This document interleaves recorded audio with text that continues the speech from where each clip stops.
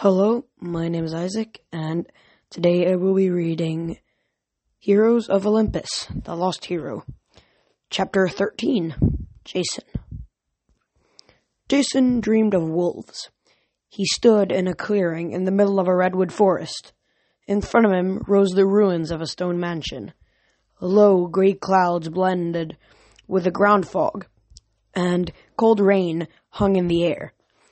A pack of large gray beasts milled around him, brushing against his legs, snarling and baring their teeth. They gently nudged him towards the ruins. Jason had no desire to become the world's largest dog biscuit, so he decided to do what they wanted. The ground squelched under his boot as he walked. Stone spires of chimneys, no longer attached to anything, rose up like totem poles. The house must have been enormous once, multi-storied, with massive log walls and a soaring gabled roof. But now, nothing remained but its stone skeleton. Jason passed under a crumbling doorway and found himself in a kind of courtyard. Before him was a drained reflecting pool, long and rectangular. Jason couldn't tell how deep it was because the bottom was filled with mist. The dark path led all the way around, and the house's uneven walls rose on either side.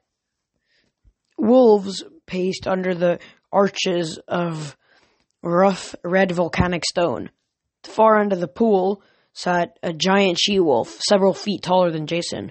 Her eyes glowed silver in the fog, and her coat was the same color as the rocks, warm, chocolatey red.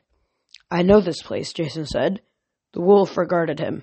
She didn't exactly speak, but Jason could understand her. The movements of her ears and whiskers, the flash of her eyes, the way she curled her lips, all of these were part of her language. "Of course," the she-wolf said. "You began your journey here as a pup. Now you must find your way back.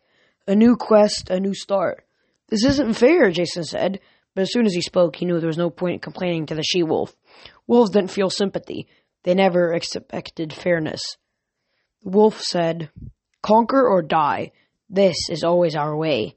Jason wanted to protest that he couldn't conquer if he didn't know who he was or where he was supposed to go, but he knew this wolf. Her name was simply Lupa, the mother wolf, the greatest of her kind. Long ago, she'd found him in this place, protected him, nurtured him, chosen him. But if Jason showed weakness, she could tear him to shreds. Rather than being her pup, he would become her dinner. In the wolf pack, weakness was not an option. "Can you guide me?" Jason asked. Lupa made a rumbling noise deep in her throat, and the mist in the pool dissolved. And at first, Jason wasn't sure what he was saying.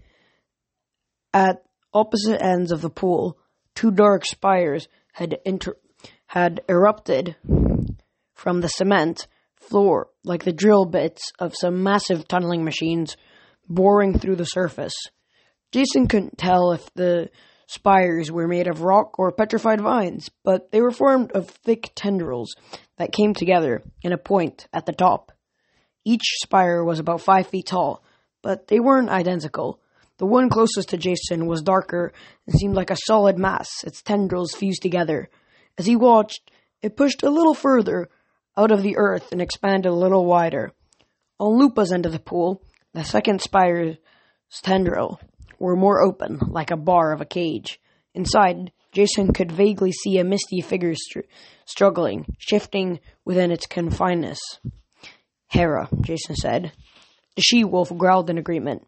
The other wolves circled the pool, their fur standing up on their backs as they snarled at the spires.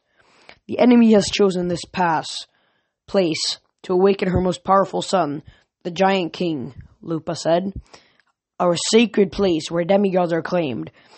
The place of life or death. The burned house. The house of the wolf. It is an abomination. You must stop her." "Her?" Jason was confused. "You mean Hera?" The she-wolf gnashed her teeth impatiently. "Use your senses, pup. I care nothing for Juno, but if she falls, our enemy wakes, and that will be the end for all of us. You know this place. You can find it again. Clean our house. Stop this before it is too late. The dark spire grew slowly larger, like the bulb of some horrible flower. Jason sensed that if he ever opened it, it would release something he did not want to meet. Who am I? Jason asked the she-wolf. At least tell me that. Wolves don't have much of a sense of humor, but Jason could tell the question amused Lupa, as if Jason were a cub just trying out his claws, practicing to be the alpha male. You are our saving grace, as always. The she-wolf curled her lip, as if she just made a clever joke. Do not fail, son of Jupiter. And that was the end of chapter 13. That was a very short chapter. That was what? 1, 2, 3, 4. Almost 3. Well, that was like 3 pages. Wow, that was very short. Well, I just checked through the next chapter, and it seems like if I did start to read a little bit on it, I would either have to read almost the whole chapter, which is like 20 pages, or I would have to read like 3 pages for it to stop at a sensible place and not just stop in the middle of the story, which, I mean, that would just be weird. Then I'd have to recap during the next. No, that's boring. No, I'm sorry guys, but really short chapter for today. But I still hope you guys had a good time listening to me read this chapter. And, yeah. I'll see you guys next week. Isaac, out.